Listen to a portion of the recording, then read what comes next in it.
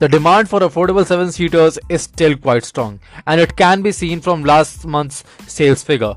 2 of the 5 models that make up the most affordable 7-seaters have a presence on the test best-selling cars in November 2020.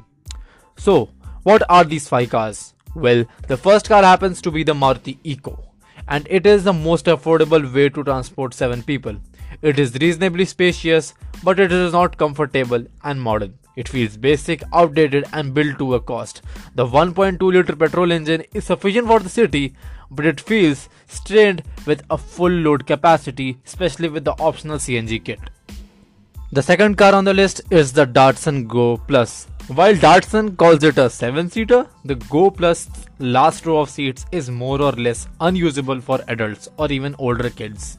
The most recent facelift helped keep it looking fresh and bought more equipment, but there is no getting away from its light build.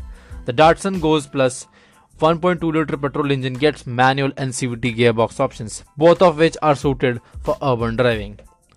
Next car is the Renault Triber. The Renault Triber's mix of genuine practicality, comfort, and features at this price is simply unmatched. Thus, it represents a very good value.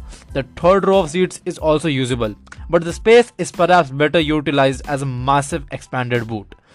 The 1-liter petrol engine is just about adequate, and it feels strained when loaded up and out of depth on the highway. The AMT gearbox option does add some convenience to the package though. While a Triber Turbo Petrol is coming, its launch has been seriously delayed. Next on the list is the Maruti Suzuki Ertiga.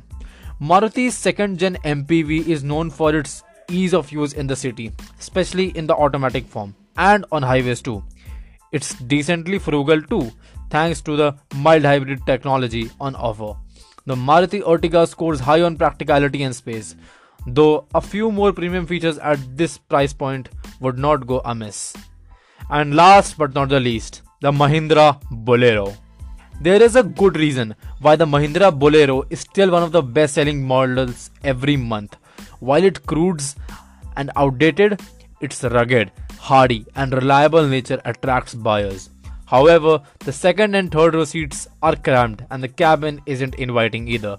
The 2.5-liter diesel engine feels out of breath at anything above moderate speed. So, that will be all for this time. I trust you like this one. If you did, then please do share it with your friends and do consider giving Shift with Motor Drift a follow. Till then, ciao.